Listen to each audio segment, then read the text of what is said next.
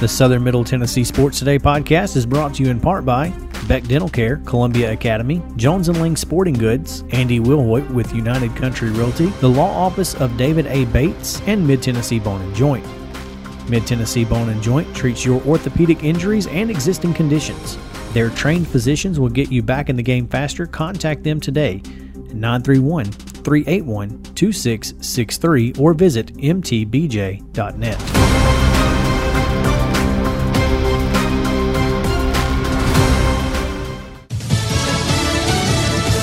Pushing back on the impeachment push. I'm Dave Anthony, Fox News. The Democrats need to start thinking about what they'd like to accomplish rather than having a vendetta against Donald Trump. GOP Senator Rick Scott. Some Republicans, though, have joined the call to get President Trump out of office before Joe Biden takes over in 9 days. Fox's Rachel Sutherland has more live. Dave, House Speaker Nancy Pelosi told CBS 60 Minutes Democrats will impeach if Vice President Mike Pence doesn't remove the president via the 25th Amendment. This president is guilty of inciting insurrection. A vote could come as soon as Wednesday. On Fox News Sunday, Democratic Congressman James Clyburn explained the House may wait to send the articles until after the first 100 days of the new administration. The Senate will decide later what to do with that an impeachment. GOP Senators Pat Toomey, Lisa Murkowski, and Ben Sasse believe President Trump needs to go, but how is in question. Dave?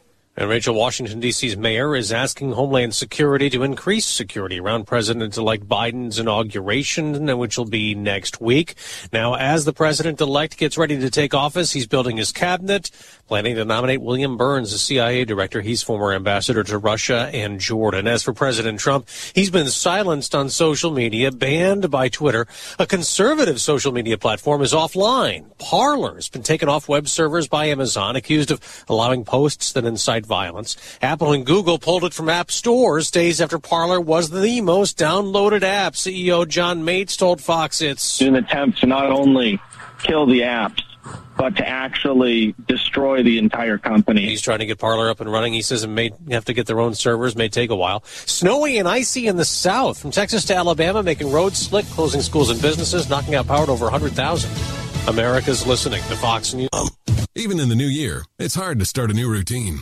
But if you're one of the 34% of Americans who made a resolution to be less stressed, Headspace is here to help. Headspace is one of the only meditation apps advancing the field of mindfulness and meditation through clinically validated research and can reduce stress, improve sleep, boost focus, and increase your overall sense of well-being. Go to headspace.com/Fox for a free 1-month trial. This is the best deal offered right now. Headspace.com/Fox. While President Trump is quiet amid the push for impeachment, First Lady Melania Trump put out a statement this morning condemning last week's deadly Capitol violence, saying the nation must heal in a civil manner. The coronavirus case count is now over 90 million around the world, about a quarter of them here in the U.S., where there were fewer new deaths reported yesterday and a slight decline in COVID patient hospitalizations. This as the probe into how all this started over a year ago is finally about ready to start in China. China says an international team of experts from the World Health Organization is due to arrive in the country on Thursday to investigate how the coronavirus outbreak began. Negotiations on the inquiry have taken months, with the WHO issuing rare criticism of China's leaders last week over delays. There's been intense speculation over the origins of the virus. Many experts wonder if it jumped from bats to humans at a food market. Simon Owen, Fox News. On Wall Street, stocks could plunge. Dow futures down nearly 300 points after Friday's record close. Now that Alex Trebek's last Jeopardy episode has aired, the show must go on. The new batch of Jeopardy episodes with guest hosts kicks off today with someone familiar to the show's viewers. The Los Angeles Times reports the first guest host is Ken Jennings. Katie Couric has also been signed for a week-long stint. The final episodes with longtime host Alex Trebek aired last week. Trebek, who taped his last programs in October, passed away in November after battling pancreatic cancer. Jeopardy producers have said they plan to have guest hosts fill in until a new permanent host is chosen.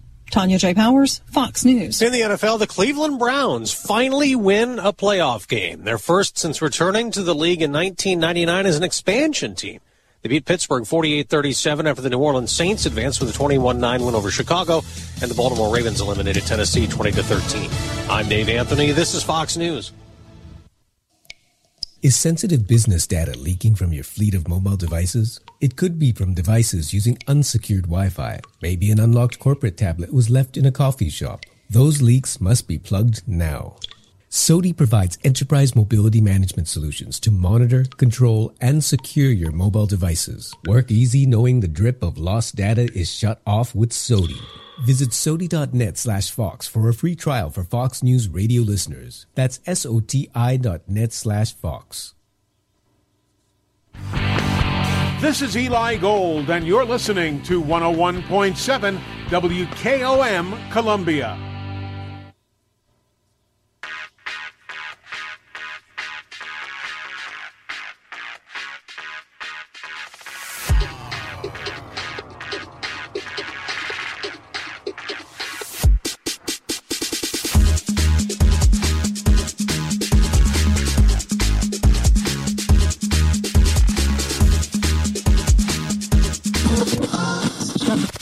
Southern Middle Tennessee Sports Today with TSWA Hall of Famer Maurice Patton. Here's Chris Yao.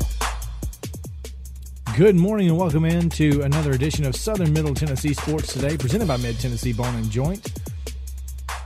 As you hear the golden pipes of JP Plant there, I am Chris Yao. I'm joined by Maurice Patton, as always, and we are here to bring you the best in local, high school, college, and pro sports in and around Southern Middle Tennessee. Really excited to be with you here on another week as we get ready for, well, the football national championship. And the college football world ends tonight, but unfortunately had some other endings over the weekend, and that was just not fun. So, yeah. Other than that, Mo, how are you this morning? Other than that, I'm good. How about you guys? Yeah, doing okay. Titans, they just got beat, right? I think they just got beat. Yeah, there was nothing one way or the other. It was just Baltimore did a better job than the Titans, and that's the way it goes. I mean, the sad thing is, you know, what that offense had done all year and what that defense had done all year, and it was almost like they just flipped scripts. I mean, if somebody had said, you know, the Titans are going to hold Baltimore to 20 points, you'd have taken that and ran with it. Oh, yeah. We thought we'd had to get to 30. Yeah. I mean, I thought 28-30 was the real number. And it would have been. Great job by the defense to hold Baltimore to 20 points. But, you know, hey, maybe Arthur Smith was distracted because he was absolutely awful on Sunday. I mean, made zero attempts at any adjustments whatsoever to the fact that Baltimore brought people on every single play. He had no answer for it. It did appear, Chris, I agree that it felt like something should have changed, and it never did. Give Baltimore credit, I guess, Mo, right? If that was a job audition for Arthur Smith, I don't think he passed it. No, it wasn't. That was not the audition that he wanted, and hopefully, you know, for his sake, that it won't be just a one-game example. But we'll see what happens there. But yeah, I agree with you, Chris, that it didn't seem like the adjustments. You know, at some point, I mean, I get that you've got Derrick Henry, the best running back, and you know, you'd like to think that you can do your game and everybody adjust no matter what. But I mean, it was 9 and 10 guys in the box almost every first and second down. At some point, you got to adjust, right? Well, I mean, the one thing that the Titans never did that Baltimore had a lot of success with was throwing the ball horizontally. Get the ball on the edge as quickly as possible. The fastest way to get it there is to throw it, not to run it, right?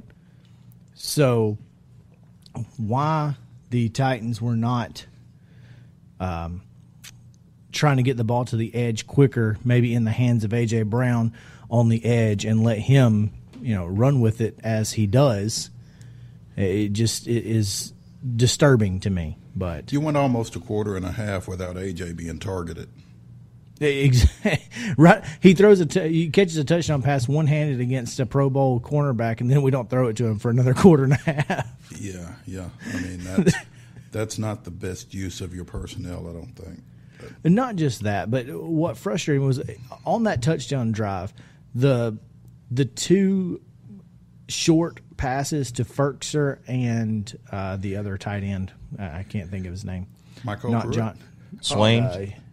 Swaim. Yeah, there we go. There's so many. We have like 5 tight ends. It seemed like they never went back to those 2 plays, which are quick passing routes where, you're trying to line up Ferkser on any linebacker. He's going to get a linebacker 9 times out of 10. Why we're not running that slant to him more often just blows my mind, especially when they're sending everybody from the middle.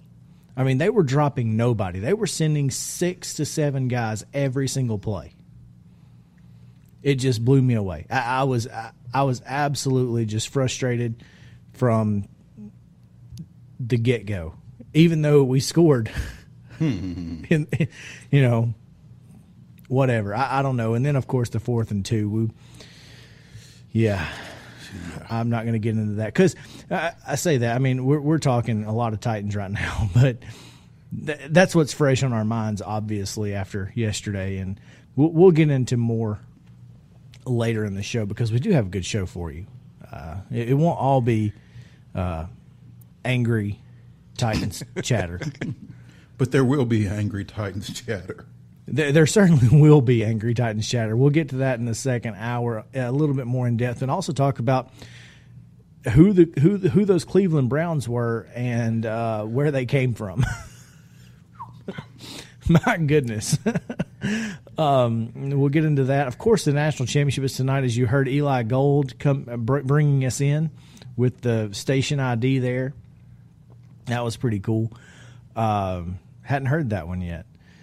And of course, we've got high school sports. We had plenty of high school sports over the weekend. And when I say plenty, in a minute when we get to the rundown, it may take the rest of the hour to get the rundown finished.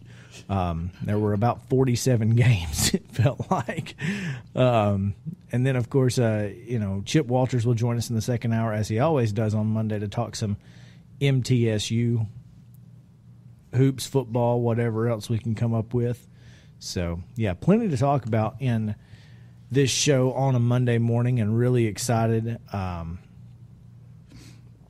It appears that all athletic and extracurricular activities have been canceled for today in Murray County. We only had 1 game scheduled.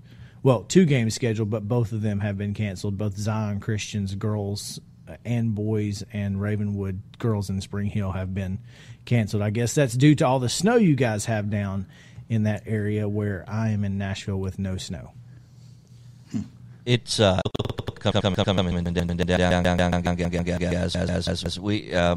we've got probably at least an inch, maybe more already, and it's a steady snowfall. Not the big flakes we saw.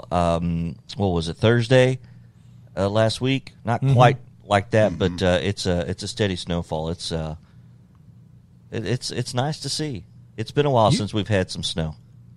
You guys were able to get some snowmen built in Lawrence County, as we saw the Summertown photo. But apparently there was enough snow in Spring Hill to get a snowman built as well, because the Spring Hill baseball Twitter account, the Rowdy Boys, had a snowman as well. Complete with cap. Representing, yeah. Man, when we drove down, I think we drove down Friday for the Santa Fe game, and I was like, oh my goodness, look at all the snow. This is crazy. I didn't see it coming. I didn't know, because again, we didn't have that much up here. So when I started driving down, I'm like, my goodness. So happy for y'all. Happy for y'all. Plenty of snow in Alabama, apparently, according to James Spann's Twitter. Yeah, this band has come up, and it's nice to see, here in the southern part of the state, oftentimes we get left out because of, it typically goes higher. It usually comes in from the Midwest. But these last two storms have come in from the Southwest, from Texas and Arkansas, and have come across and up through Mississippi as well. It's nice to finally get a little snow down here. Yeah. It really is. I really enjoy the snow, like just getting out in it if you can. Of course, when I was a kid, I was 7 when the blizzard of '93 hit, and we had about a foot of snow or more in middle Alabama, and we didn't know what to do. I mean, we had our milk outside, in the snow because the power was out. I was in Lexington when that hit for the SEC tournament, and as Vandy fans, and a couple that were best friends with my parents are from Birmingham. Well, they couldn't obviously fly back to Birmingham because of the snow. They rented a car, and it took them 2 days to get back down to Birmingham because once they got to the Alabama state line, Alabama's not prepared for snow. They don't salt the roads.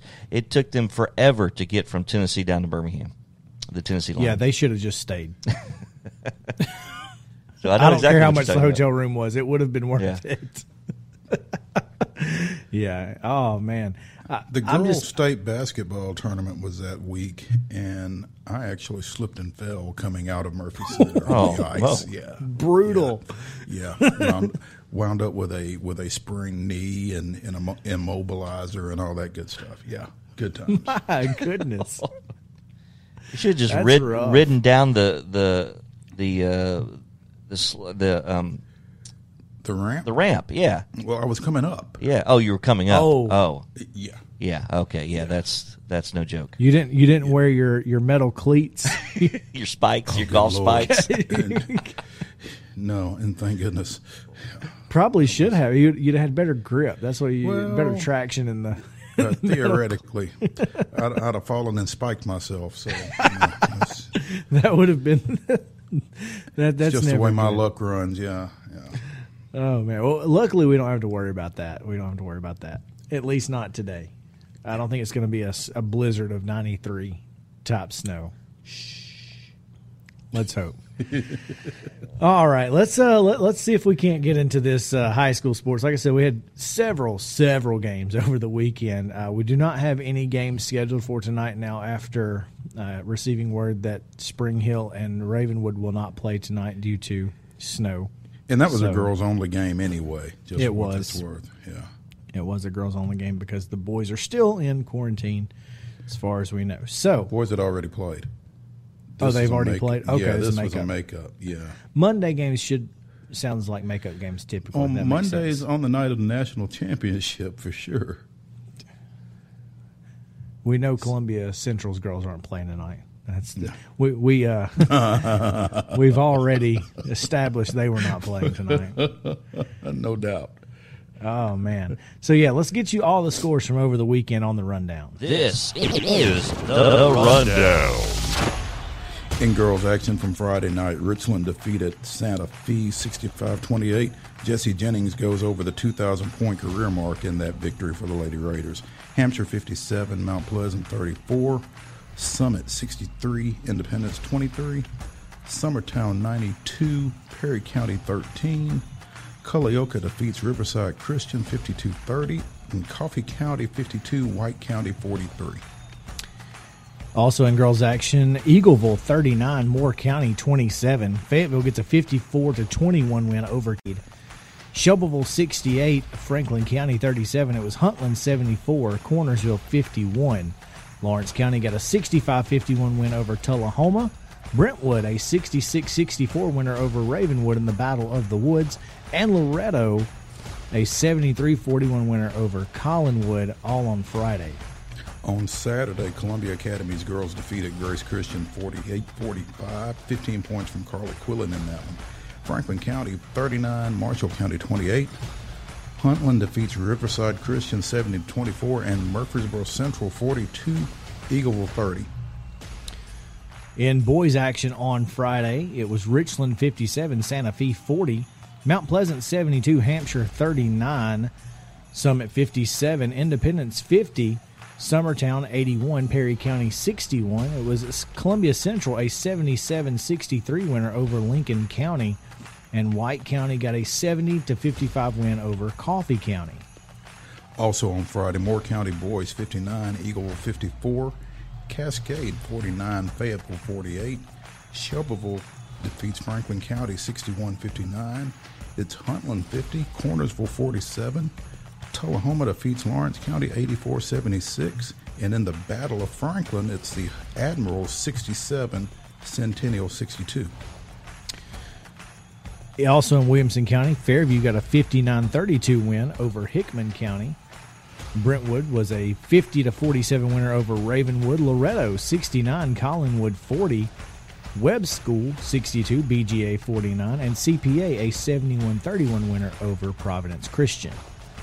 In boys action on Saturday, Warren County 54, Moore County 45, Marshall County 68, Franklin County 44, Murfreesboro Central defeats Eagleville 73-62. Also in wrestling, the Yellow Jacket Invitational out at Fairview goes to Wilson Central. Cleveland finishes second, followed by Summit by a half point. Blackman fourth, Fairview fifth. Centennial, Independence, and Brentwood Academy round out the 8-team field, and Ryan Smith, Summit's 285-pound junior, wins the individual championship at that weight class. And again, there are no games scheduled for tonight due to snow and it being a Monday for one.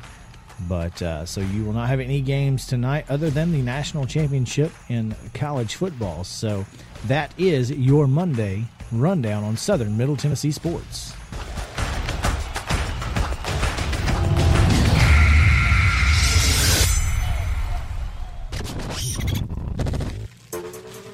And when we come back, we're going to tell you about the games that Mo and I were at on Friday, as we got a chance to get out and see some high school hoops action over the weekend.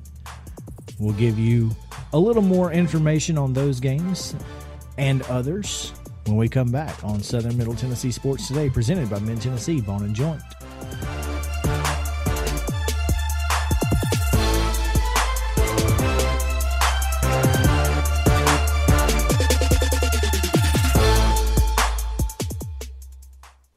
Hey folks, while we take a quick break from the show, I want to tell you about our friends over at Custom Stone Handlers in downtown Columbia.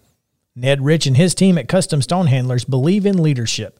And outside of the military, our greatest leader building platform is sports. Custom Stone Handlers proudly encourages young people to get in the game. You can contact them today at 931-490-4990 or visit CustomStonehandlers.com.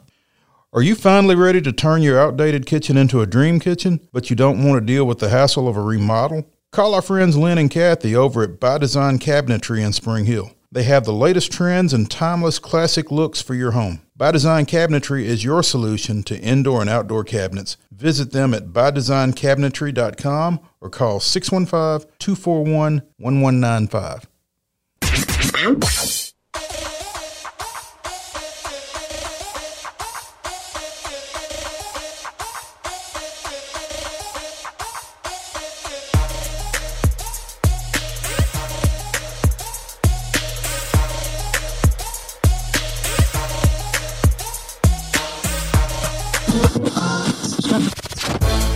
Back to Southern Middle Tennessee Sports Today, the sports talk show you've always wanted.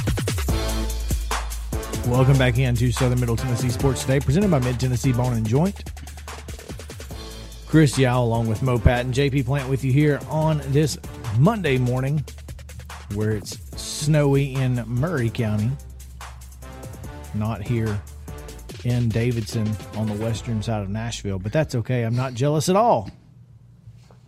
I can tell. You chose to move up there.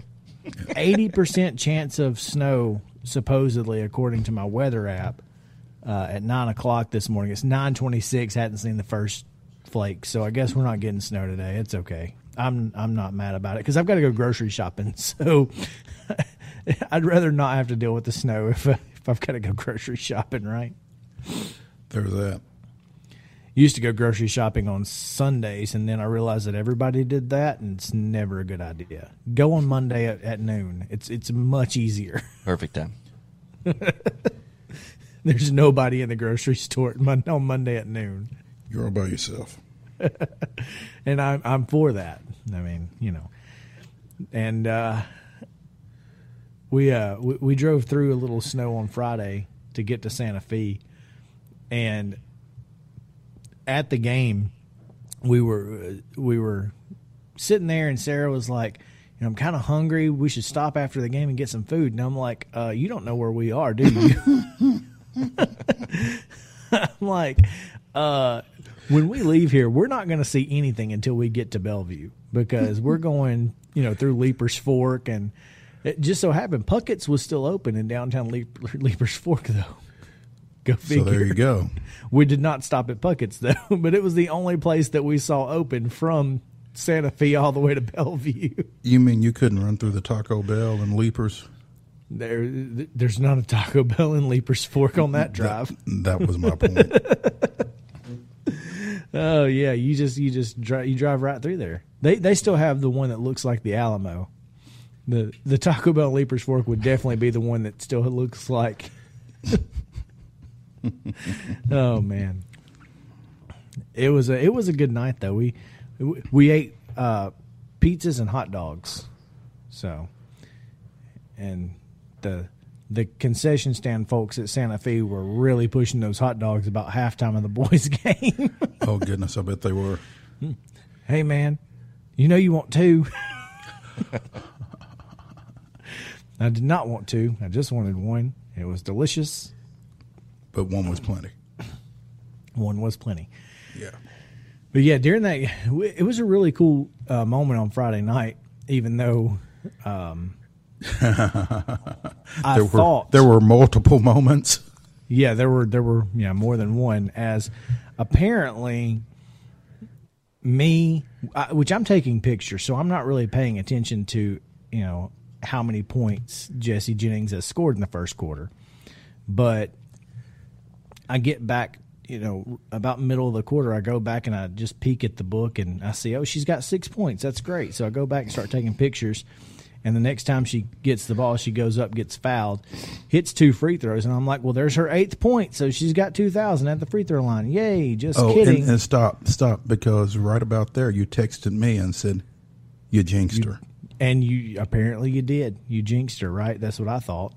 Except you didn't. What you said to do is what she did. Apparently, yeah, we missed out on somehow there was a miscommunication, and Jessie only scored 6 points in the first quarter. So first time she touches it in the second quarter, she knocks down a 3 for her 2,000 and 2001st point.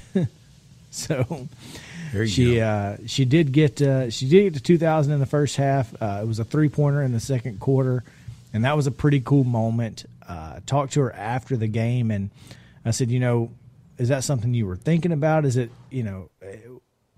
something you've been thinking about? Is this a weight lifted off your shoulder? She's like, I don't even pay attention to it. You know, we're keeping up with it, but it's nothing that was weighing on me to get there. She said, I'm just trying to get to a state championship. And that's the attitude you definitely want from your senior leader. You know, the concerning thing to me is the comment that Chad Hall made in your article regarding her recruitment or lack thereof. It's insane. I mean, I know she's about 5'8", 5'9". She's not tall. But come on. This girl can score from anywhere. She takes care of the basketball. She's a fierce defensive competitor. Why? I mean, that nobody is looking at her? If you're telling me Jessie Jennings cannot play college basketball, then somebody needs to change occupations, and it ain't me. Yeah, it is concerning and unfortunate, especially considering, you know, Hall also mentioned that he had that they haven't kept up with it, but he estimates she's had about anywhere from 500 to 600 assists in her career since she's been playing varsity ball. She started as an 8th grader. But, she's not just a scorer. She is a true guard who can find the bucket but also find the open teammate. I mean, I think she'd be a great combo guard for somebody just because she can run your offense, but she can also score. Score off the bounce. She can obviously knock down the three. She can get to the rim. Like you said, she defends. And she doesn't miss free throws. And she strikes me as a great teammate. She certainly is. So the Richland got a 65-28 win over Santa Fe. They were up 20-something to 1, 25-1 after the first quarter. And Jonathan Slaughter on the sideline, it's frustrating for him because he knows the capabilities of his team. They beat Richland last year. I mean, this Santa Fe team beat Richland, and the frustrating thing is that they've been start, stop. They haven't had a whole lot of time to really gel as a team.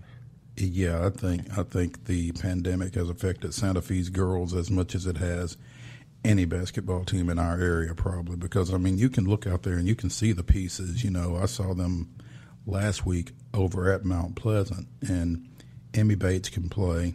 Gracie Mills can play. Zoe Arnold off the bench is deadly from behind the arc. I mean, they got some pieces, and they've just not had the floor time together. And like you said, that's got to be frustrating for Jonathan Slaughter. And in the boys' game, I'll tell you, Richland got to 9-0 on the season, and after coming off of 2 20-point wins, at halftime it's a 5-point game. I think it was 29-24 at the break, and that third quarter is where Richland really shines. They are fantastic in the third quarter, so big kudos to them. They get a 57-40 win over Santa Fe and held Andy Slaughter to 12 points, which is probably the most important part of that story. Yeah, when you look at that Richland team, you've got 4 scorers, none of whom is the guy that you texted me was leading them in scoring in the first half, Stevie Ballinger. And so, when you've got dynamic guys like Tyrell Randolph and Daniel Nicholson, and then you've got Trey Luna and Logan Helton that can shoot it from deep, they offensively, they are a problem, as the young kids like to say. Well, not just offensively, because they're so athletic. They are a pressure defense, and when they put pressure on you for 48 minutes, it is, however long the game is. 32. Not 48. That's in No. The NBA. 32 minutes. You said it's there hard. would be no math. Yeah, it's really hard because they have so many athletes, and they're just so dynamic throughout the game. It's really tough to beat this team, and going to be really tough to beat this team. I am really excited to see how they progress throughout the year. This District 10A is going to be a lot of fun. Right now, though, it feels like everybody's playing for second place behind them. No question. Also in 10A, in boys action, a wild one in the Mount Pleasant Hampshire game, as it was tied 29-29 at halftime. And Mount Pleasant, apparently, whatever was said at halftime worked for Mount Pleasant as they come out and get a 72-39 win over Hampshire, holding the Hawks to 10 second-half points. That's crazy. I mean, whatever frustration there was from the Santa Fe game on Tuesday night in the first half of that Hampshire game must have really boiled over in that halftime locker room because, again, holding Hampshire to 10 points in the second half and, breaking open the way they did. I mean, again, you said there would be no math, but what is that, 42 points? 44 it was points? 43. Yeah. Yeah, 43 points in the second half to 10. Yeah. That's pretty decisive. That's getting it turned around. And so, when you look at this Mount Pleasant team, again, they're a young bunch. I think they've got 2 seniors, Kentrey Frierson and Tip Marlowe. But they've got some talent there. DeMarcus Brown can play, and I think he's going to kind of well, Chris Carney said after the Santa Fe game that he's kind of their X factor, and they're going to need a secondary scorer behind Ken Trey on a consistent basis for them to be successful, and it's going to have to be DeMarcus. Not if Ken Trey's hitting 5 3-pointers a game. Yeah, they're still going to have a secondary scorer. So that was wild. Yeah, that does make it a little easier, though. So big Certainly win for the does. Tigers to keep them from going to 0-2 in district play. It really was a big win for the boys. On the other side, Hampshire stays undefeated in 10A on the girls' side as they get a 57-34 win over the Lady Tigers. Of course, that one was I'm not going to – I mean, this Hampshire girls team has been good for the last couple of years. They're you know, obviously you have the Rowland sisters. Courtney had 23 in this one, so they're hard to stop. They've got 3 that can go for 20 on any given night with the Rowland sisters and with Kayla Stevens as well. And so, you know, they've got some options there offensively, and shutting all 3 of them down is not an easy task. And so, again, if they can get a couple going on any given night, they're going to give themselves a chance. No doubt. You went out to Independence where Summit's boys got their first win of the year. Yeah, and I don't know if there's anybody they would rather get their first win of the year against, you know, if you're going to go in 0-6.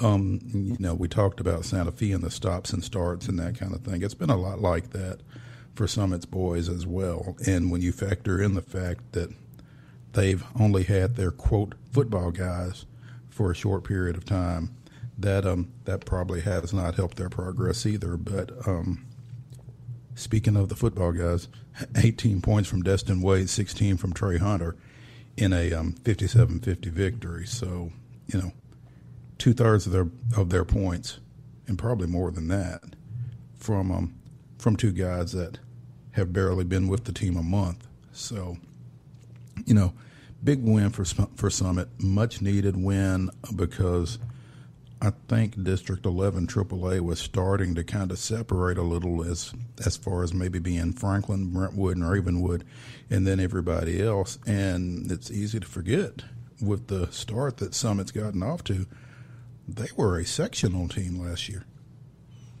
That's correct. That's something that you have to remember. I mean, once again, basketball is what? It's a tournament game. It's a tournament sport. Yeah.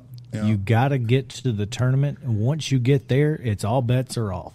You know, you're playing the regular season just to prepare yourself for the tournament. Now, you don't want to play Franklin off the top, but no, it still doesn't really matter. It's all you got to beat them at some point, right? Well, yeah, ideally, but you know, and speaking of Franklin, you know, that's the team that Summit had just lost to 75-31 earlier in the week, and you know that kind of left a mark. I mean, Jim Fay, who never minces words, said that game was an embarrassment. And you know, here's the thing: if he said that to me, then there's no telling what he said to those guys. So there were a lot of things that went into that particular game, and you know, I think a lot of it was just once the ball started rolling. Speaking of snow, it just got worse. I don't think they're 40 points worse than Franklin. Right. So, but again, you're talking about a team that has a lot of scoring options there as well, with Reed Kemp and Matt Thurman and some of those guys, as Joe Williams was talking last week. Well, they're big inside, and they shoot it well from the perimeter, and you know that they can be a lot of matchup problems across the floor. And so, you know, that's what makes this district so tough, is you've got so many different approaches and so many personnel issues and that kind of thing, that everybody is some sort of a matchup problem. And it's either taking advantage of that or masking it or whatever it is to give yourself the best chance to win. But that, again, this is a big win for Summit, because they were in danger of kind of losing contact with the top of the of the standings there. Yep. And then on the girls' side, Sydney Wright, 16 points. Delaney No, 14 points. Ellie Colston, 12. As Summit's girls stay undefeated, they moved to 4-0 in the district with a 63-23 win over Independence. Independence was led by Eva Nichols. So tough start, tough year for Independence's girls as they lost their best player to Middle Tennessee Christian in the preseason. So, tough go for the Lady Eagles. And, of course, they lost their head coach. He's still not on the sideline. So yeah, so they've kind of got a lot going on the floor, off the floor, and just trying to get through it the best they can. Talked to Mary Beth White briefly Friday night. She said of the 14 kids they had dressed, 12 are either freshmen or sophomores. So do the math. Understandable. No math. Yeah. Understandable. Yeah, so that's a recap of the games that we saw on over the weekend. You can find full coverage on sm-tnsports.com. We've got stories from all three of those particular games. Of course, we have the box scores from the other matchups, Friday on the hardwood and Saturday. And, of course, a story on the wrestling tournament that took place on Saturday over in Fairview. So, yeah, plenty of high school action to check out, like I said, on the website. Follow us on Twitter at SM_TN Sports. You can get news and updates as they go. And, of course, our schedule tab. That's on the website with a new schedule tab. As the games finish on each night, I'm doing my best to get the scores up as quickly as possible as we get them in. So on Friday nights, on Tuesday nights, whenever the games are, as soon as they end, we are doing our best to get those scores to you up on the website schedule tab. So check that out. When we come back, we'll actually give you some updates of local college teams. So several, obviously, Belmont, Lipscomb, TSU, Trevecca, Martin Methodist, they've all got stuff going on this week. We want to get you updated on those games. I guess you can go see college games right now. I don't know how many tickets some of these folks are selling, if any, but I think you can get general admission tickets to a few of these. So maybe if you're looking for live sports to check out, local colleges are your option. So we'll talk about all of those teams and more on Southern Middle Tennessee Sports Today, presented by Mid-Tennessee Bone & Joint when we come back.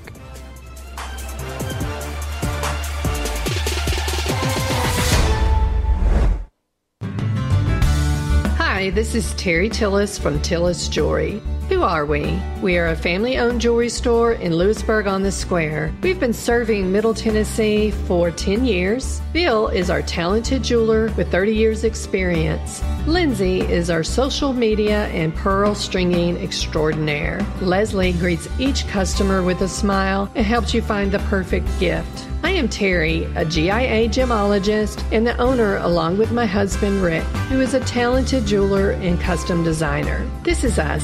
See us on Facebook and Instagram.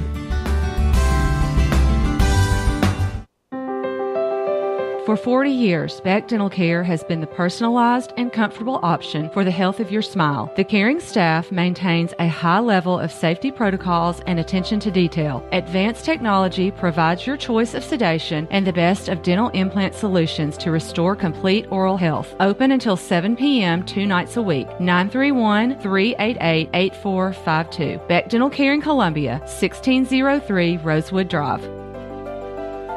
Hiller Plumbing, Heating, Cooling, and Electrical wants to make sure every child experiences the joy of Christmas this holiday season. From now until December 25th, Hiller is donating $50 in toys to Toys for Tots with every purchase of a new tankless water heater, and we'll give you a $250 Visa gift card with your purchase. Upgrade while giving back this Christmas. Visit happyhiller.com today to learn more. Happy you'll be, or the service is free. Call the Happy Face Truck today. Since 1982, the Jewelers Bench has provided the highest quality jewelry at the very best prices. They work hard to make customers happy, and it's paid off. Their customers keep going back. Quality jewelry, custom vintage and estate pieces, and professional jewelry and watch repairs. We offer jewelry loans up to $4,500, and we will buy your gold. The Jewelers Bench, still here, still the same. 808 Trotwood Avenue, Columbia. I'm Chris Yao, joined as always with Maury. If you've listened to this show, you know Chris and I are always down for a good meal. Recently, we learned about Patio West in Spring Hill, and what a pleasure it has been. Their menu is full of seafood, burgers, and more, giving every member of your family something to enjoy. Be sure to go by Patio West Coastal and Comfort Eats, located at 3011 Longford Drive in Spring Hill, or visit PatioWest.com and tell them the guys at Southern Middle Tennessee Sports sent you. When we're out covering sports in and around Maury County, communication between Maurice and I is absolutely vital to our success. When your business needs top-notch communication and local service, Covenant Technology is there, and they are dedicated to helping your business succeed by ensuring open lines of communication to your clients and customers. Contact them today at 615-846-9898 or visit covenanttechnology.net.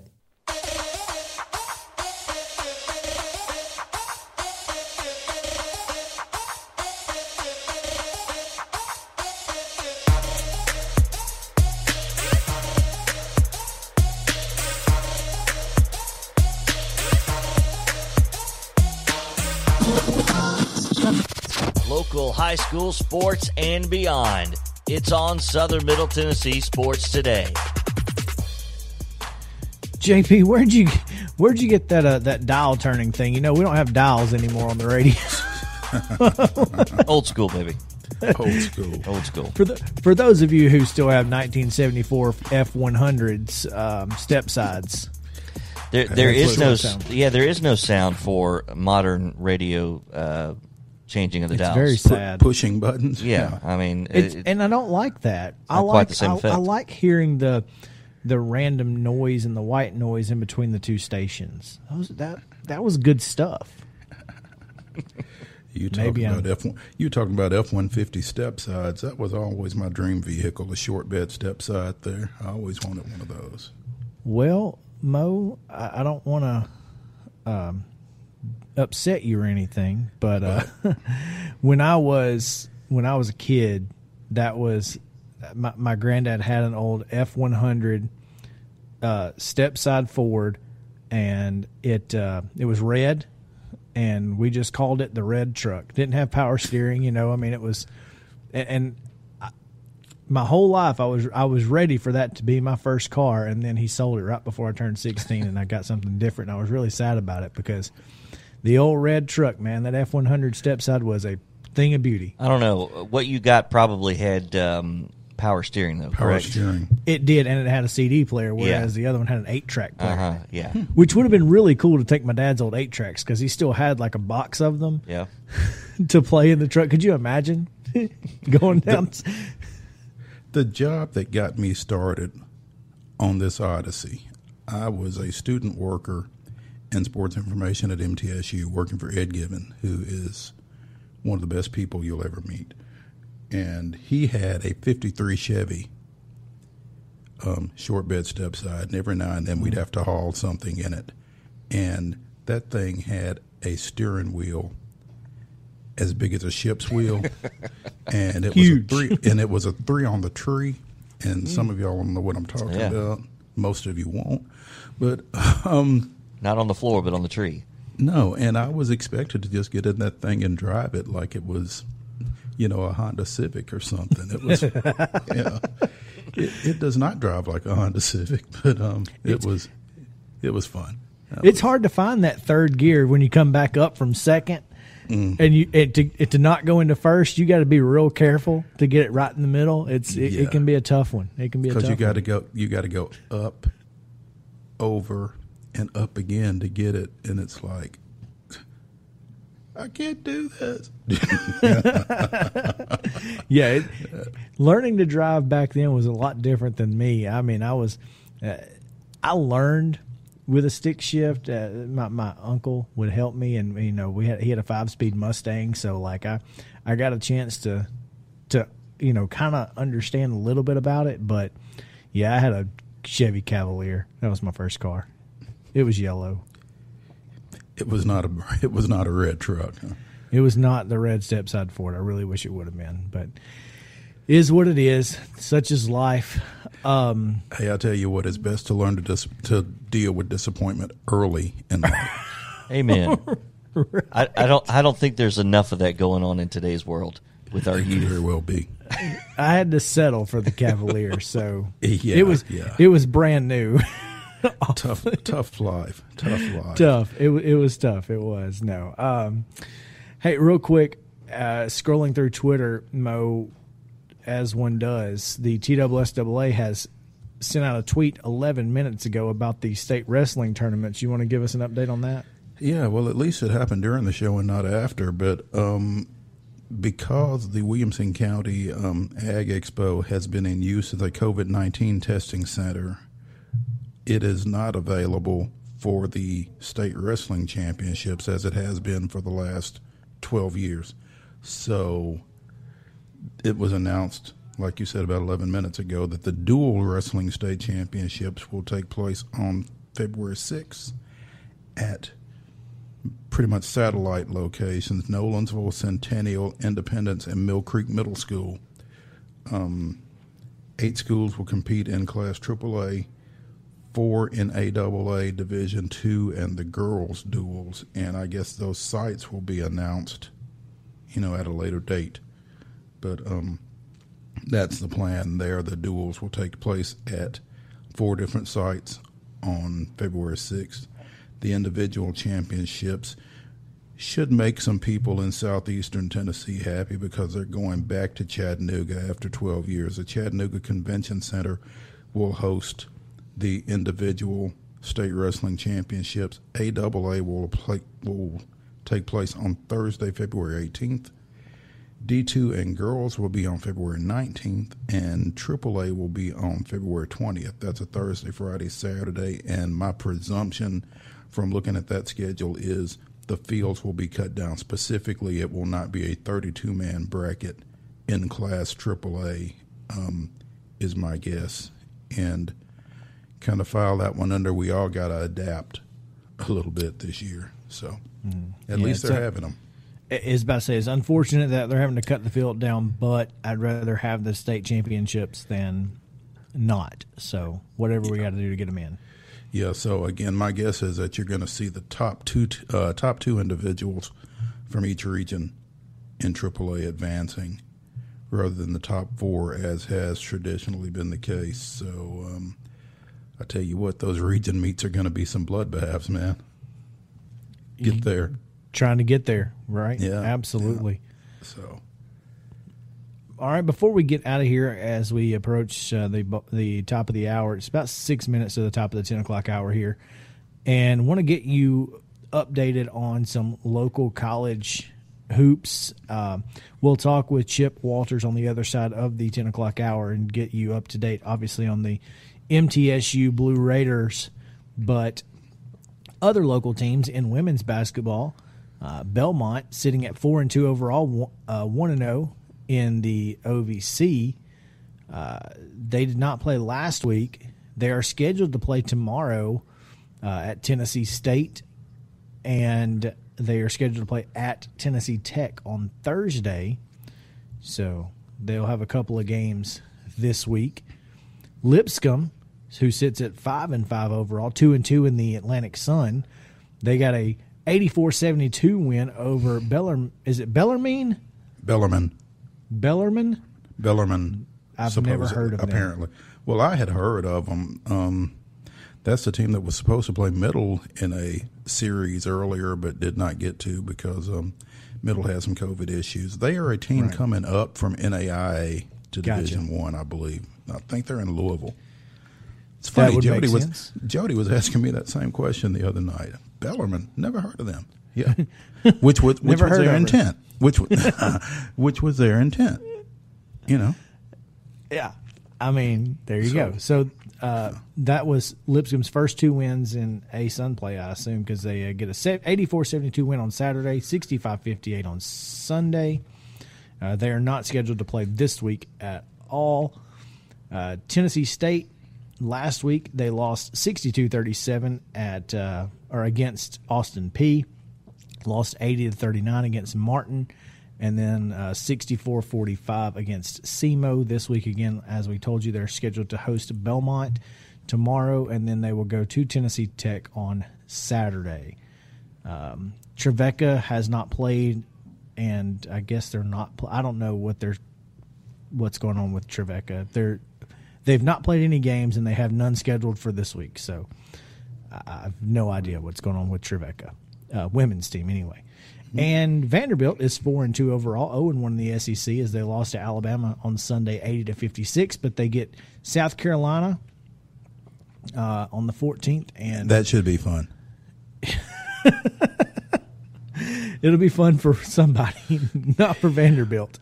And then they go to Kentucky on Sunday. And that should be fun because Kentucky led South Carolina 41-23 at one point yesterday before That's what losing. I was going to say. It doesn't get any better. Yeah. Oh, man. So there you go. On the men's side, did you have that pulled up, or do you want me to just keep going? No, go ahead. All right, Belmont 12-1 overall, 6-0 in the OVC.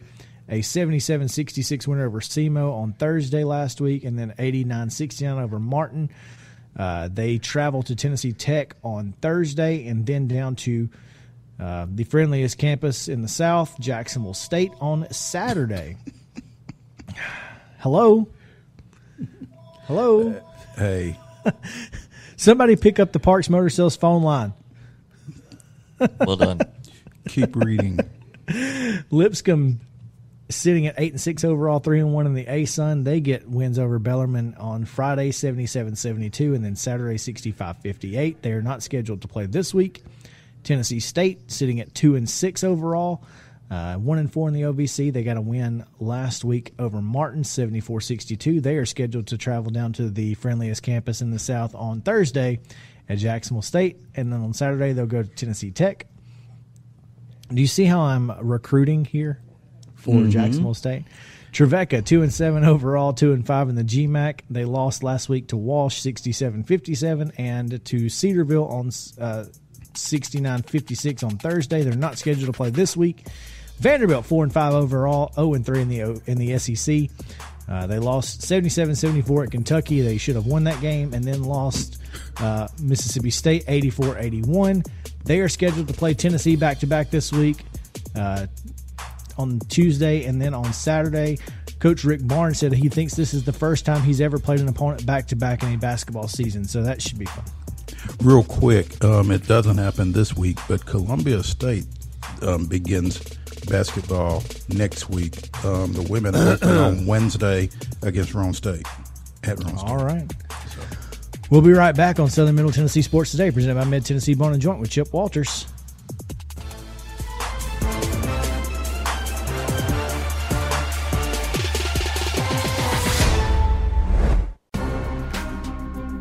The Southern Middle Tennessee Sports Today podcast is brought to you in part by Beck Dental Care, Columbia Academy, Jones & Lang Sporting Goods, Andy Wilhoit with United Country Realty, the Law Office of David A. Bates, and Mid-Tennessee Bone and Joint. Mid-Tennessee Bone and Joint has been the official sports medicine provider for Murray County Schools for more than 40 years. Specializing in orthopedic injuries, their Ortho Quick Walk-In service lets you bypass the ER. Visit them online at mtbj.net.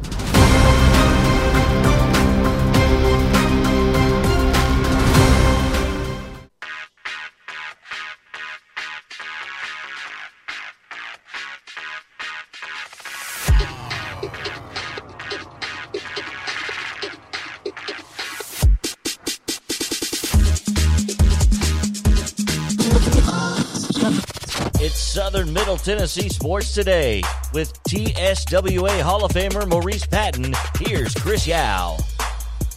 Welcome back into Southern Middle Tennessee Sports Today, presented by Mid-Tennessee Bone and Joint. 5 minutes past the 10 o'clock hour here in Columbia, Tennessee, where the snow is beginning to fall in Nashville.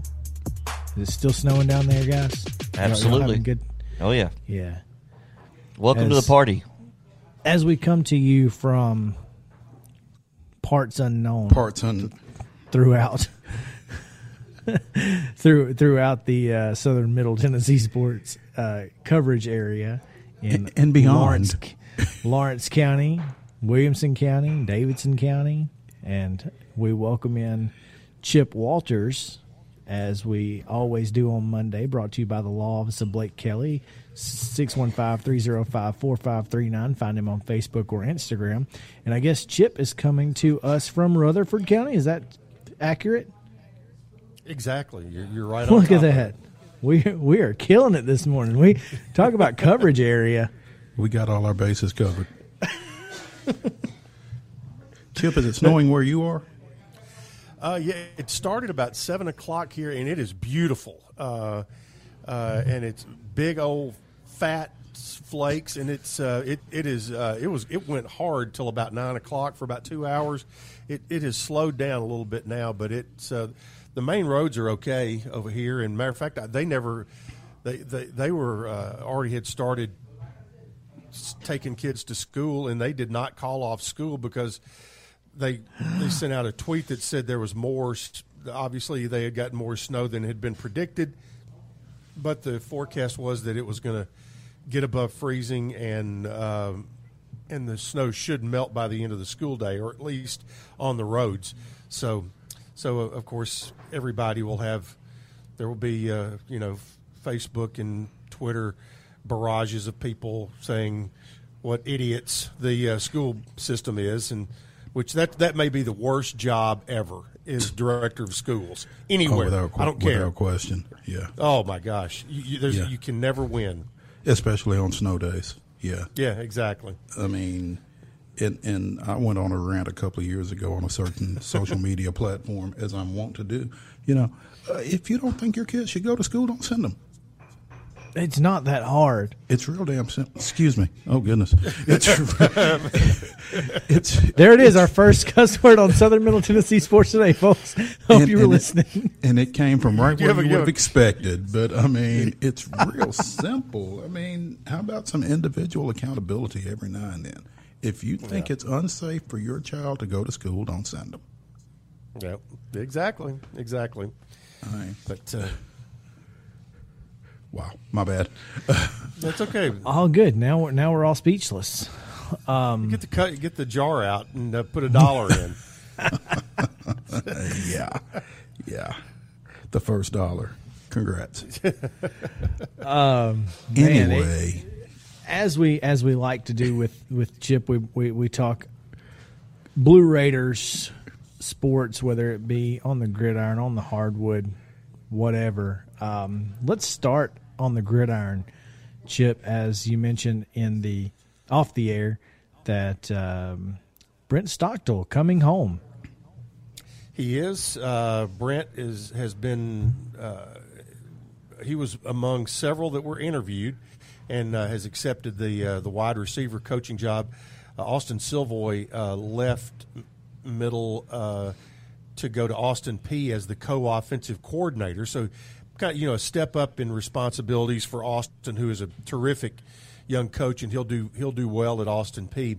But Brent, after his playing career, which was outstanding, he went to FAU and spent a year with Lane Kiffin, and then from there when Lane went to Ole Miss, he went to South Florida, and at both stops, the offensive coordinator that he was working directly with was Charlie Weiss Jr., and they apparently got along, really, really well, and so Brent in his, in the story on GoBlueRaiders.com about him coming back, he particularly mentioned that Charlie Weiss Jr. was a big help to him, and I think there was, when Brent when his playing career was over, I think everybody thought, well, he'll probably come back here at some point, but for him to have gone, sometimes you need to go away to come back, and gaining knowledge of the way that other people do things will help him tremendously, because he can now bring newer fresher ideas back to the table, and because all he had ever known up until that point, was his dad's program. So now, and now with a new offensive coordinator coming in, there will be some renewed freshness with Brent there, and he will. I think he'll do very well recruiting, in particular in the mid-state area where he has a name that people know. I would think, though, that having spent time at FAU in South Florida, coming back to Murfreesboro is going to be a little bit of a tough move. I don't know. It's a tight family. A lot of his buddies, from high school and college, still live here. He and his wife are expecting, and so Grandmama, Miss Stockstill, she is very happy to see them move back to town. I bet she is. That's that is also a big help, because when Grandma lives nearby, it's a little easier to take care of the whatever you got to take care of. I like this quote from Lane Kiffin, who said Brent is a bright football mind, and I'm excited to see him get this opportunity. Like myself, he brings the perspective of a coach's son, which will serve him well as he takes this step in his career. He also understands the toughness that is necessary to compete at a high level, and Kiffin said, "I wish him the best." So, really cool to get that quote from Kiffin there about him having a bright football mind, and obviously that's kind of what you see out of quarterbacks, right? I mean, they just typically have higher football IQ than other positions. Yeah, it's kind of like catchers in baseball, Sure. because the thing about catchers is they're the only one that gets to watch the whole game, because they're the only one facing in that direction. But coaches' sons typically are ahead of the curve a little bit, and you add that being a quarterback as well.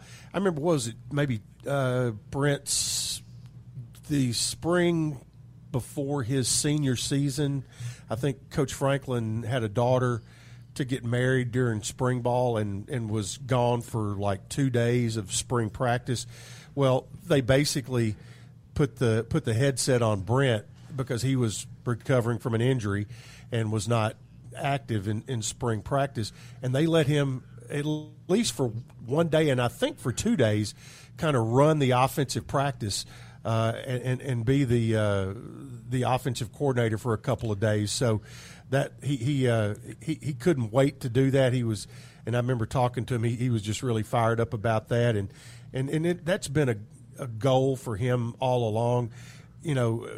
Even back into high school, it was his goal and dream. I think there's always that pro playing dream, but his was more to be able to get into the coaching profession as quickly as he could, and because I think that's where he felt that his long-term future was going to be, and sure enough, he has, and now he's back in the borough. We're speaking with Chip Walters. He's brought to you by the law offices of Blake Kelly, specializing in accident and injury law. You can reach him at 615-305-4539. You can also find him on Facebook and on Instagram. Chip, I think that spring practice anecdote that you just spoke to kind of speaks volumes for Brent, just from the standpoint that he was still a player at that point, right, and still commanded that kind of respect from his teammates, that he was able to do something like that. Yeah, and I think Brent, and I remember this back when he played baseball in high school at Siegel.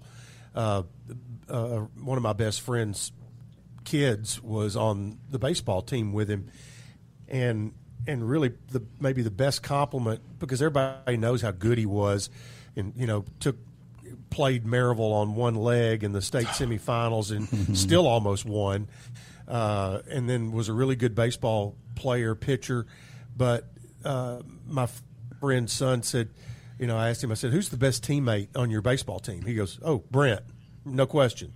So that's something he's probably is proud of, and I know his dad is proud of, as is his accomplishments on the field.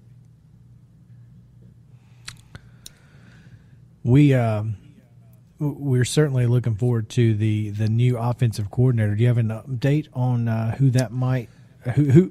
What do you have for us on the offensive coordinator front?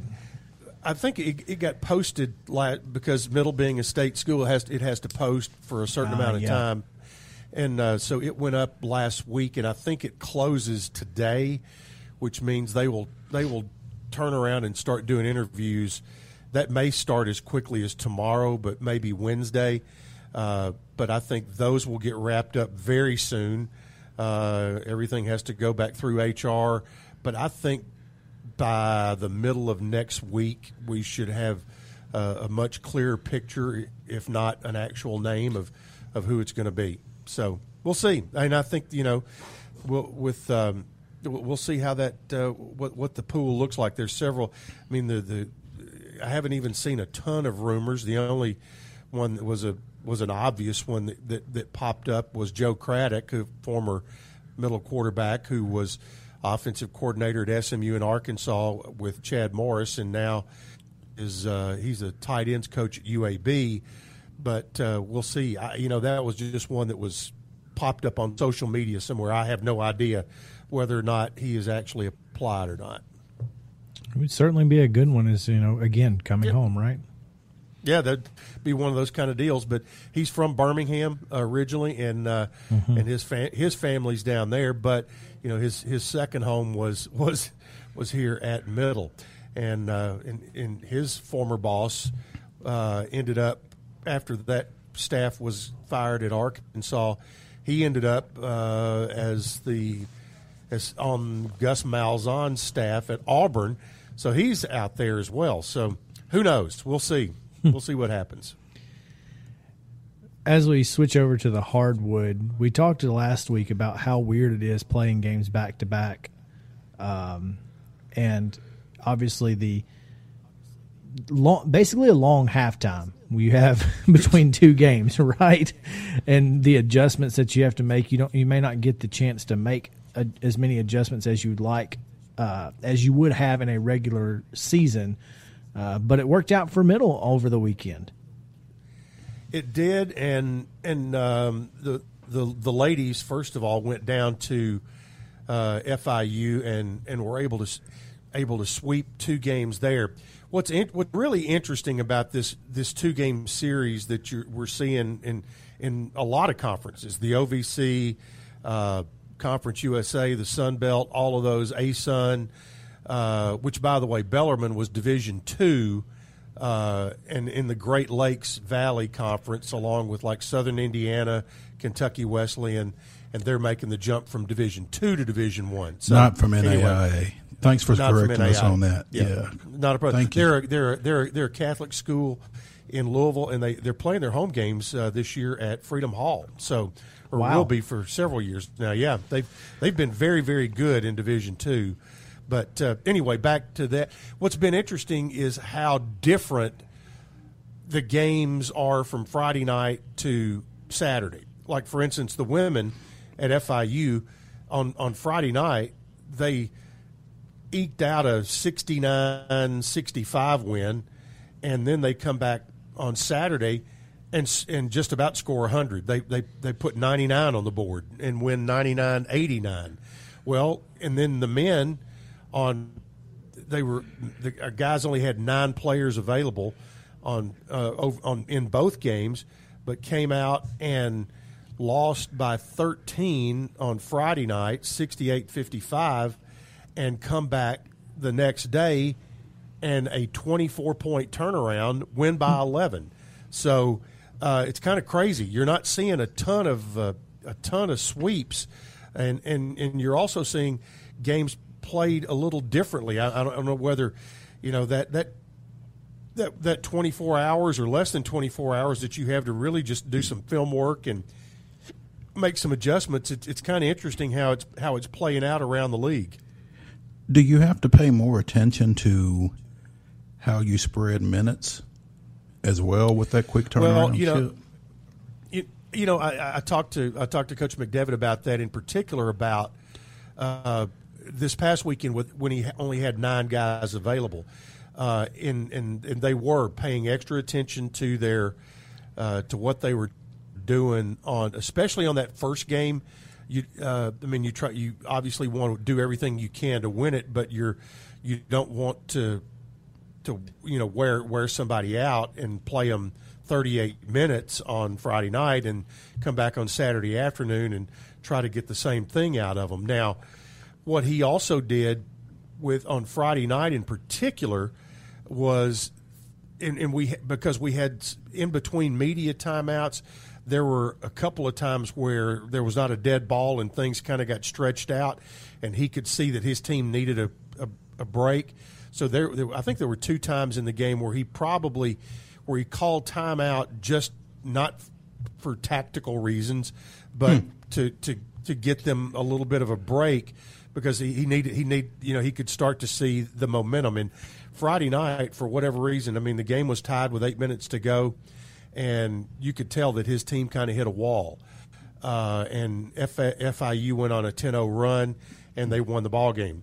On Saturday, Middle came out, got a great start, went up 31-9 in the first 12 minutes, and then kind of cruised from there.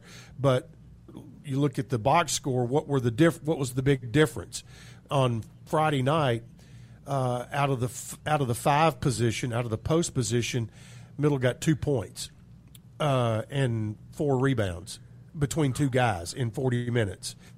They come back Saturday. DeAndre Dishman scores 12, gets 8 rebounds, and that made a huge difference. And in forcing FIU to defend everybody, and that opened things up. And of course, getting off to the good start instead of trying to dig yourself out of a hole, in particular when you're shorthanded, made a big difference there. And this week, the men travel to Hattiesburg, and the women host Southern Miss. Will you be going down to Hattiesburg? That's the plan, and we're all day to day. You wait to figure out how all your tests come out every week. So sure. I'll be testing tomorrow and Wednesday, but yeah, that's the plan. I'll be going to Southern Miss. They'll leave on Thursday. The women will be hosting Southern Miss, and by the way, Southern Miss's women's coach Joy Lee McNellis, who Maurice is familiar with, just announced over the weekend that she has been re-diagnosed with stage 4 lung cancer, and she plans on coaching as long as she can. So she was, longtime Memphis coach, and she's been back at Southern Miss now, 15 years probably. And that's where she played. But wish her all the best for sure. Absolutely. All right, that's Chip Walters joining us every Monday as always. Chip, thanks so much for hanging out with us. We appreciate it. Good deal, man. Y'all be careful and be good to each other, and take care of yourself. Absolutely. Chip Walters brought to you by... Stay positive, test negative, right? Test negative, that's right. Stay positive, test negative. That is what we're doing these days. That's all we can do. It's all we can do. Again, Chip Walters brought to you each and every Monday by the law offices of Blake Kelly, specializing in accident and injury law across the mid-state area. You can find him on Facebook or on Instagram, or you can give him a call, 615-305-4539. When we come back, we will talk, we'll get Angry Titans reactions. We'll talk about all those. And then, of course, the national championship all later this hour on Southern Middle Tennessee Sports Today, presented by Mid-Tennessee Bone and Joint. Stay tuned.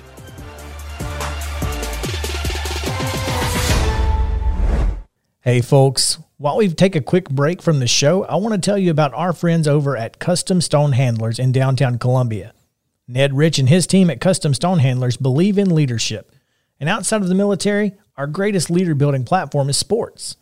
Custom Stone Handlers proudly encourages young people to get in the game. You can contact them today at 931-490-4990 or visit CustomStonehandlers.com. Are you finally ready to turn your outdated kitchen into a dream kitchen, but you don't want to deal with the hassle of a remodel? Call our friends Lynn and Kathy over at By Design Cabinetry in Spring Hill. They have the latest trends and timeless classic looks for your home. By Design Cabinetry is your solution to indoor and outdoor cabinets. Visit them at bydesignCabinetry.com or call 615-241-1195.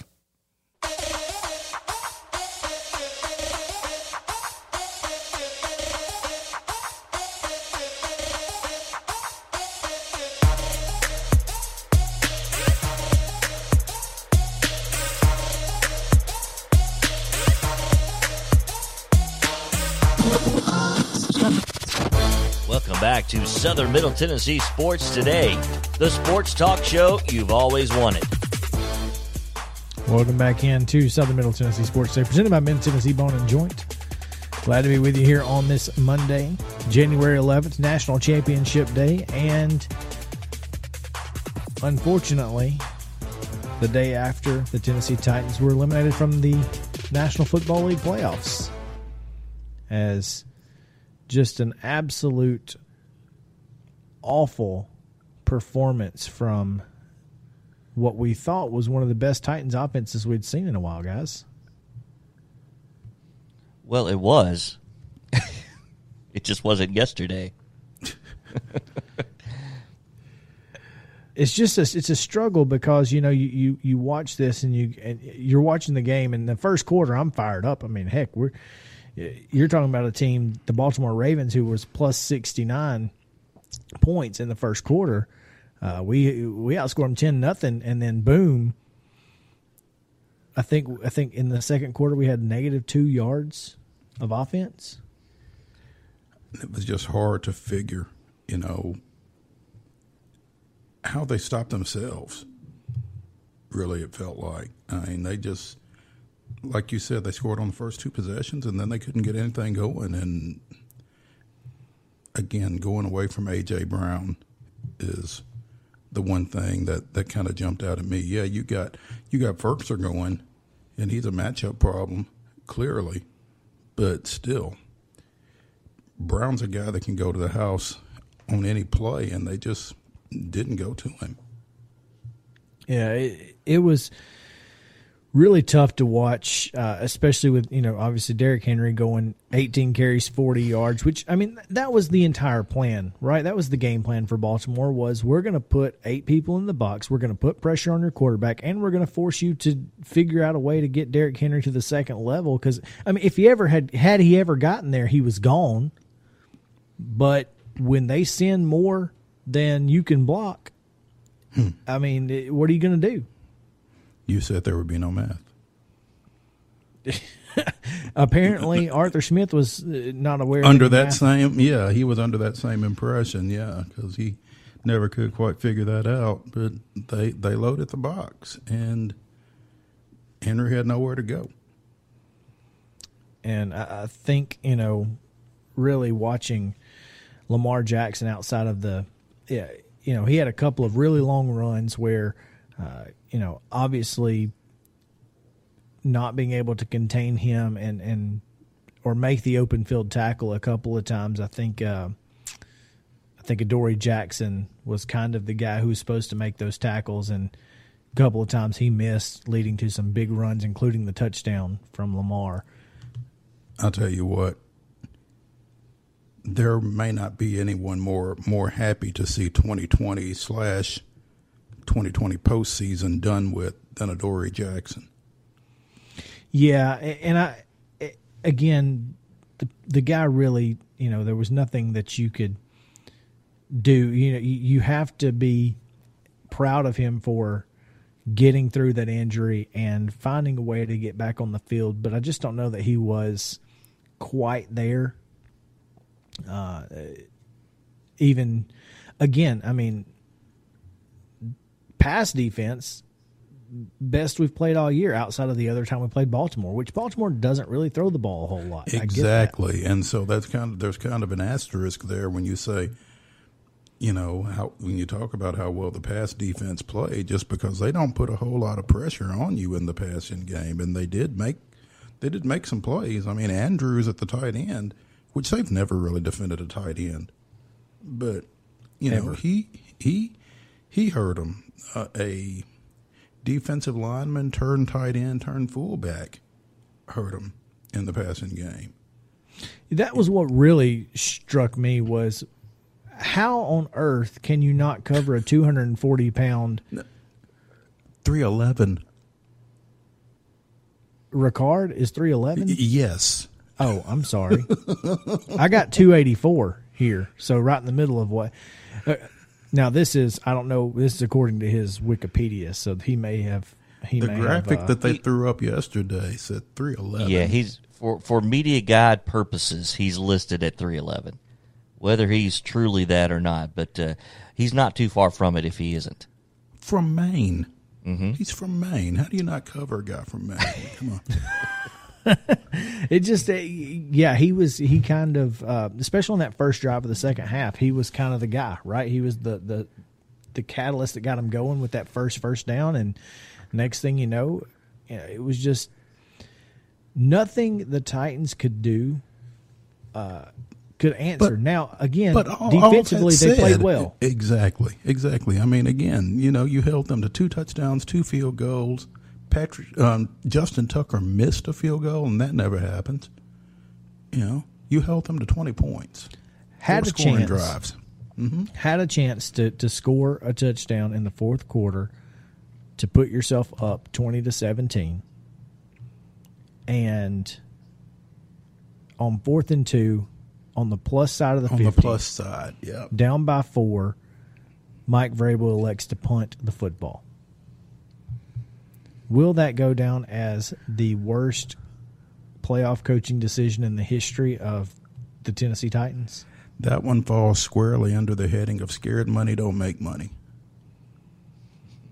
Well, certainly didn't make any on Sunday, as it proved to be a bad call because we get a 15-yard punt out of Brett Kern, or 25-yard punt to the 15, whatever it was. I mean, he couldn't cut it loose because he's trying not to get a touchback. And I understand. I understand that, but I mean, he's too close. You can't.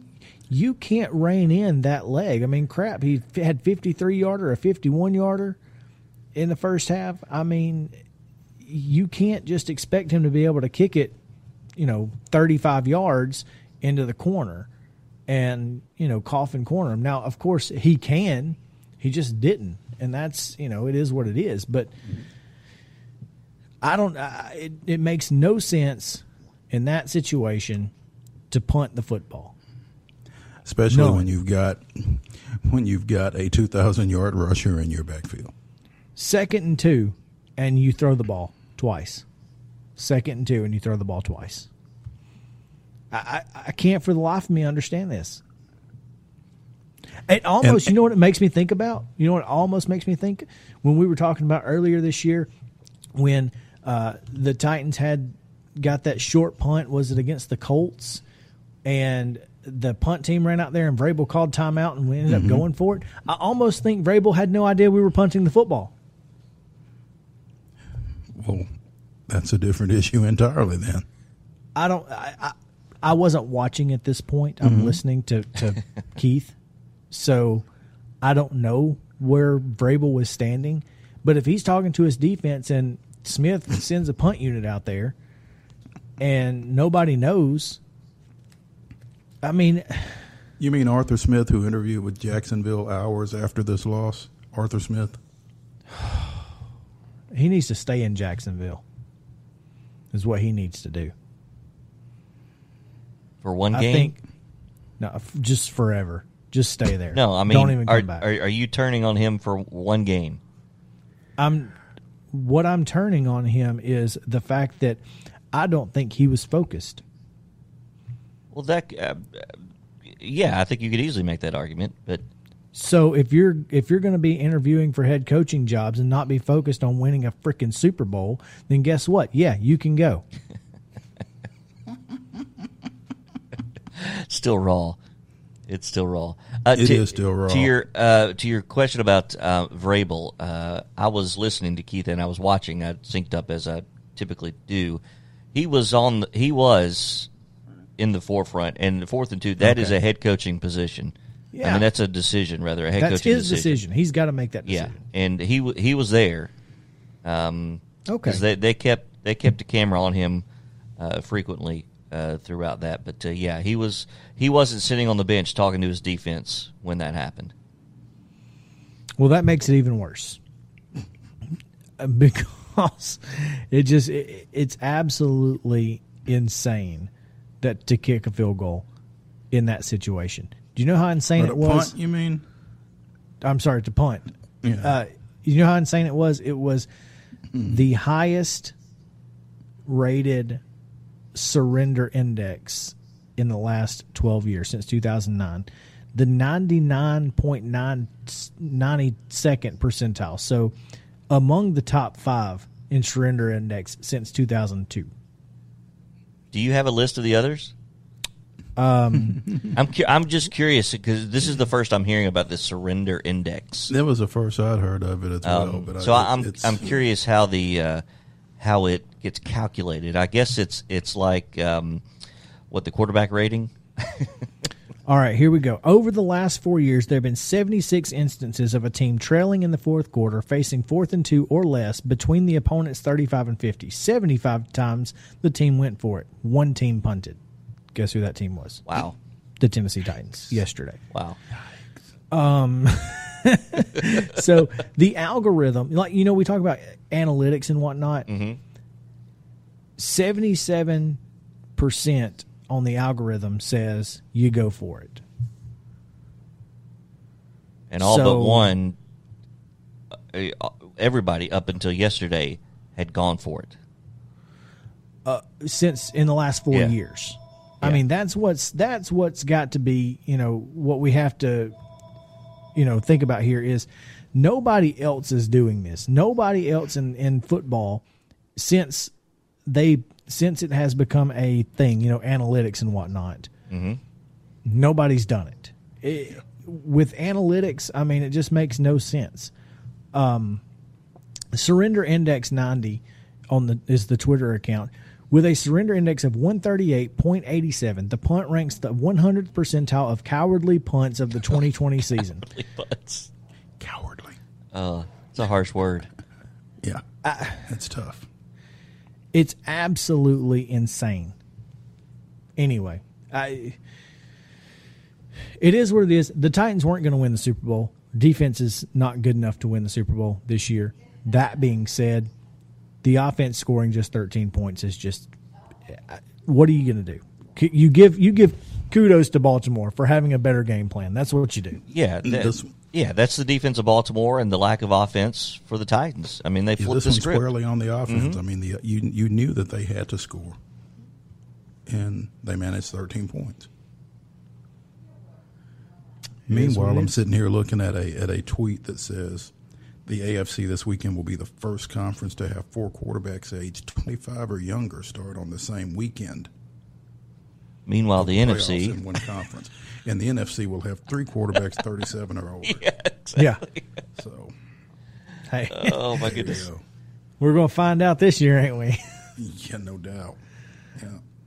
Who's the young ones at golf? Yeah. Yeah. Yeah. Because Rodgers, Breeze, and Brady. I guess Rodgers is the 37-year-old. Yeah, he's yeah, he's the young. He's the young buck. He's the young puck. Yeah. Wow. Oh man, that ought to be fun. It's funny because we were all so confident the Seahawks were going to win that game, guys. We were just so confident. Here's my thing. So apparently in the post game, golf is popping off about Jamal Adams and the Seahawks smoking their victory cigars after the Week 16 win over the Rams. Like that was some kind of motivation for them. Why was the game not motivation enough? Well, I'm sure it was, but anytime you can take a shot at somebody it's fodder. Yeah. Oh, that's all it is. And It bugs me, and I don't understand it. If you need some kind of false motivation going into the wild card round, I don't get it. As if a Lombardi trophy isn't enough motivation for you? Yeah. I do think, though, they take whatever they can use to push them. I agree with you on paper. Yeah, you should be self-motivated because of the stage that you're on. Of what you're playing for. Yeah. But it's just a little. I mean, I'm sure the Ravens had extra motivation because of certain things that happened in the previous meeting against the Titans. I mean, you saw what they did stomping on the center logo. I'm sure they probably had extra motivation for some reason because of things that may have been said in the previous meeting. So I think that's just the way it goes. And, hey, you show up and you play. Whatever it takes, whatever motivation you need, you show up and you play. I guess. There will probably be some motivation tonight for the national championship football game. And part of that motivation will likely be that some of these players were very young when Ohio State beat Alabama as a 4 seed. The last time these two teams played as a 1 and 4 seed. So let's talk about the national championship game. We'll give you a short breakdown, small breakdown, what we expect tonight. You can hear the game. Eli Gold will be right here on WKOM 101.7 FM, so you'll definitely want to listen to the Golden Pipes of Eli Gold. But pregame starts at what time? 4 o'clock. 4 o'clock this afternoon. Pregame at 4 o'clock, so that'll be a lot of fun. Kickoff at 7. Yep, and we will tell you all about it on the other side of the break. This is Southern Middle Tennessee Sports Today, presented by Mid-Tennessee Bone and Joint.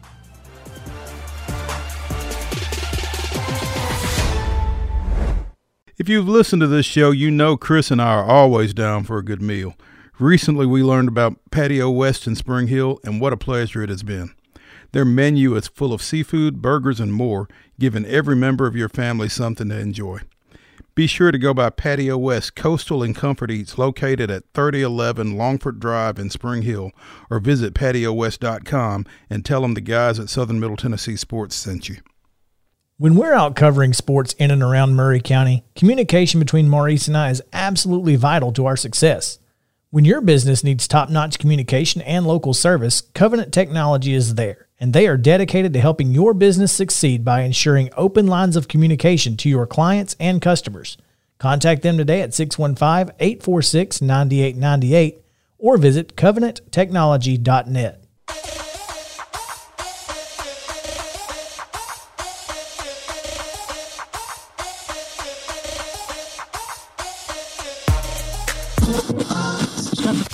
Local high school sports and beyond.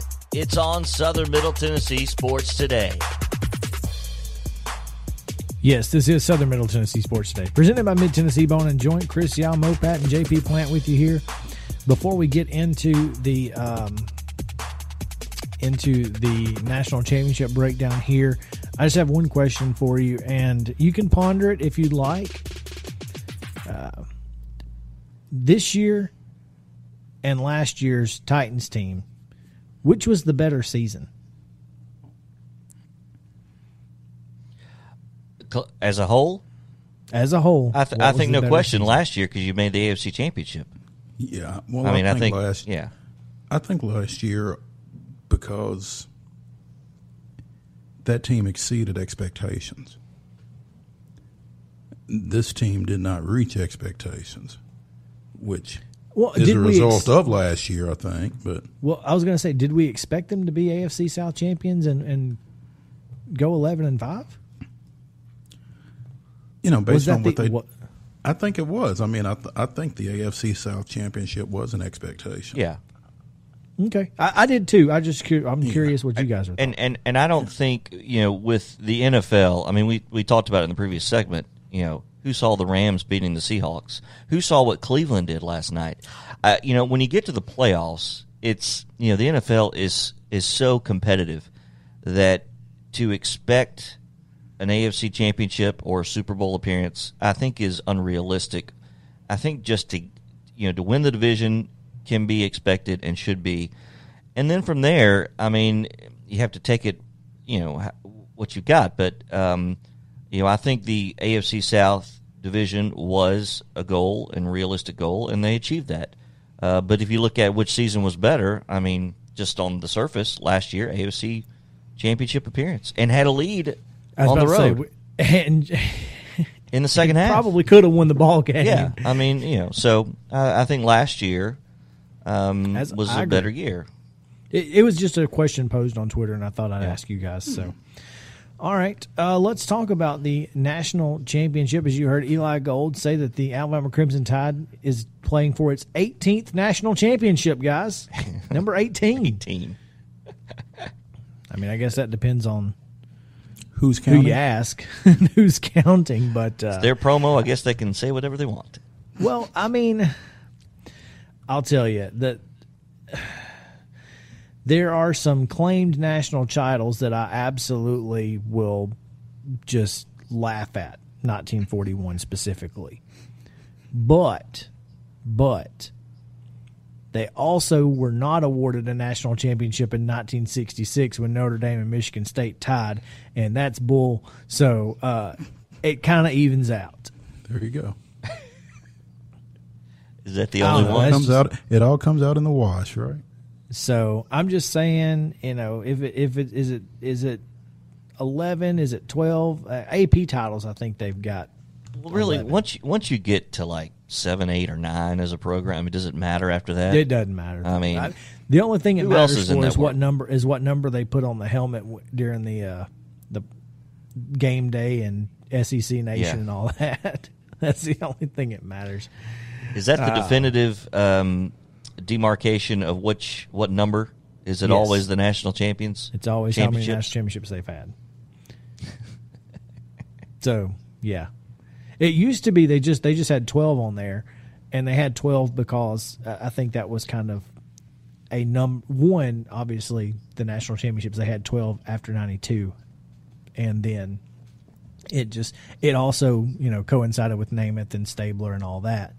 And then I think when they won again in 2009, they were like, hey, we should just change the number on the helmet to 13 and then 14, and it just kind of happened.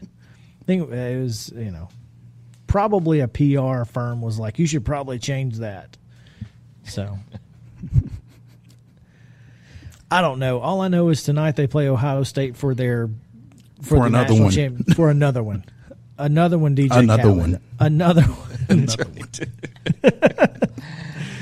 I mean, and another one. Another one. And I'm here to tell you, this is going to be a much better football game than people will want to tell you. Mm-hmm. I don't think this is anywhere near the blowout or the for sure win for Alabama as some people may think. I think the X factor is how healthy Justin Fields is. It's certainly a factor, no question. And that may sound, that may be elementary, but at the same time, if he's got lingering effects from that midsection injury and he can't rip it and take advantage of their receivers on the edge, it's a different ball game. If he can't be as involved in the run game as he usually is, then you can pretty much key on Sermon.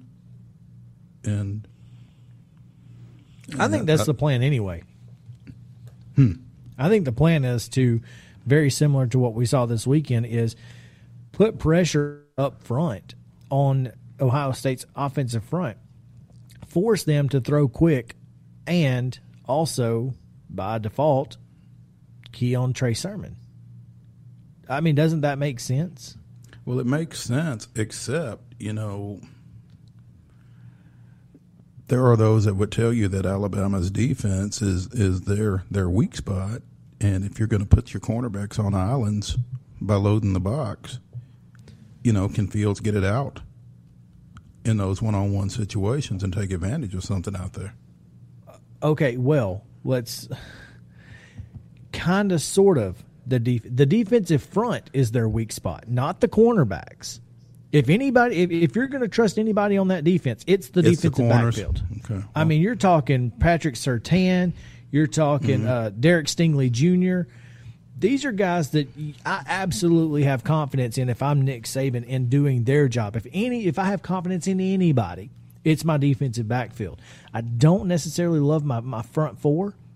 So if you are rushing 6 and putting more pressure on the front line than they can handle, you're rushing 6 or 7, just like the Ravens did yesterday. I think, again, you're forcing, and Fields definitely doesn't want to get hit, right? If he's still got any lingering injury at all, he's not going to want to get hit. He's going to get that ball out quick. And if you're playing press coverage, I think they got a chance. I think that is where you'll find a big advantage for Alabama is if they can get pressure up front. That makes sense. Yeah. Hey guys, the mega cast that ESPN is doing tonight. I don't know if you've looked at it. I just pulled it up. There are 14 different ways you can consume tonight's national championship. Is one of them game on Nickelodeon? Because if not, then I don't care. It is not. But no slime cannons. Sorry. Yeah. Here's what we've got. ESPN has the main telecast, traditional telecast. ESPN2 is College Football Playoff Live. I guess that's the Talking Heads. ESPNU has it doesn't say. Okay. ESPNU has the Skycast. ESPN News is the Film Room, so that'll be coaches sitting around playing back. ESPN Radio, of course, has the radio broadcast. ESPN Deportes, Spanish language. 4K Samsung QLED 4K Skycam. So if you've got capability for that. SEC Network has the Alabama Hometown Radio, and then on ESPN3 and the app, Ohio State Hometown Radio, Command Center, Data Center, the RefCast, the All 22, and the High Skycam. The RefCast? Yep. What is that? I'm not sure. I'm scrolling down to see if there is a. All right, hold on. We're going to have to find because that RefCast. may be. Here you go. John Perry, former NFL referee, and Matt Alston, former SEC referee, join Arizona State head coach Herm Edwards and ESPN commentator Jason Benetti to break down the game as Perry and Alston provide reaction and commentary from a referee's perspective. I'm in. I like that one. I was gonna listen. I was gonna listen to Eli, but if there's any way that I can listen to that broadcast, that's the one I want to listen to. There you go. Interesting. Yep, I like that. The RefCast. Here for it. Yes. That's pretty amazing. 14 different presentations of the same game. By the way, not one on Nickelodeon. The College Football Live, it is the show College Football Live, which hosted by Laura Rutledge. It's got Marcus Spears, Dan Orlovsky, Mina Kimes, and you lost me at Dan Orlovsky.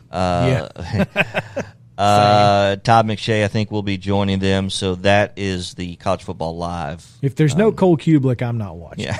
I want to see Cole Kubelik eating a blooming onion on TV more often. As many times as I can see that, I want to see it. No, I think that's interesting. I'm really excited to see how that all works out. RefCast and hometown radios and Skycams and all that goodness. I think that'll be cool.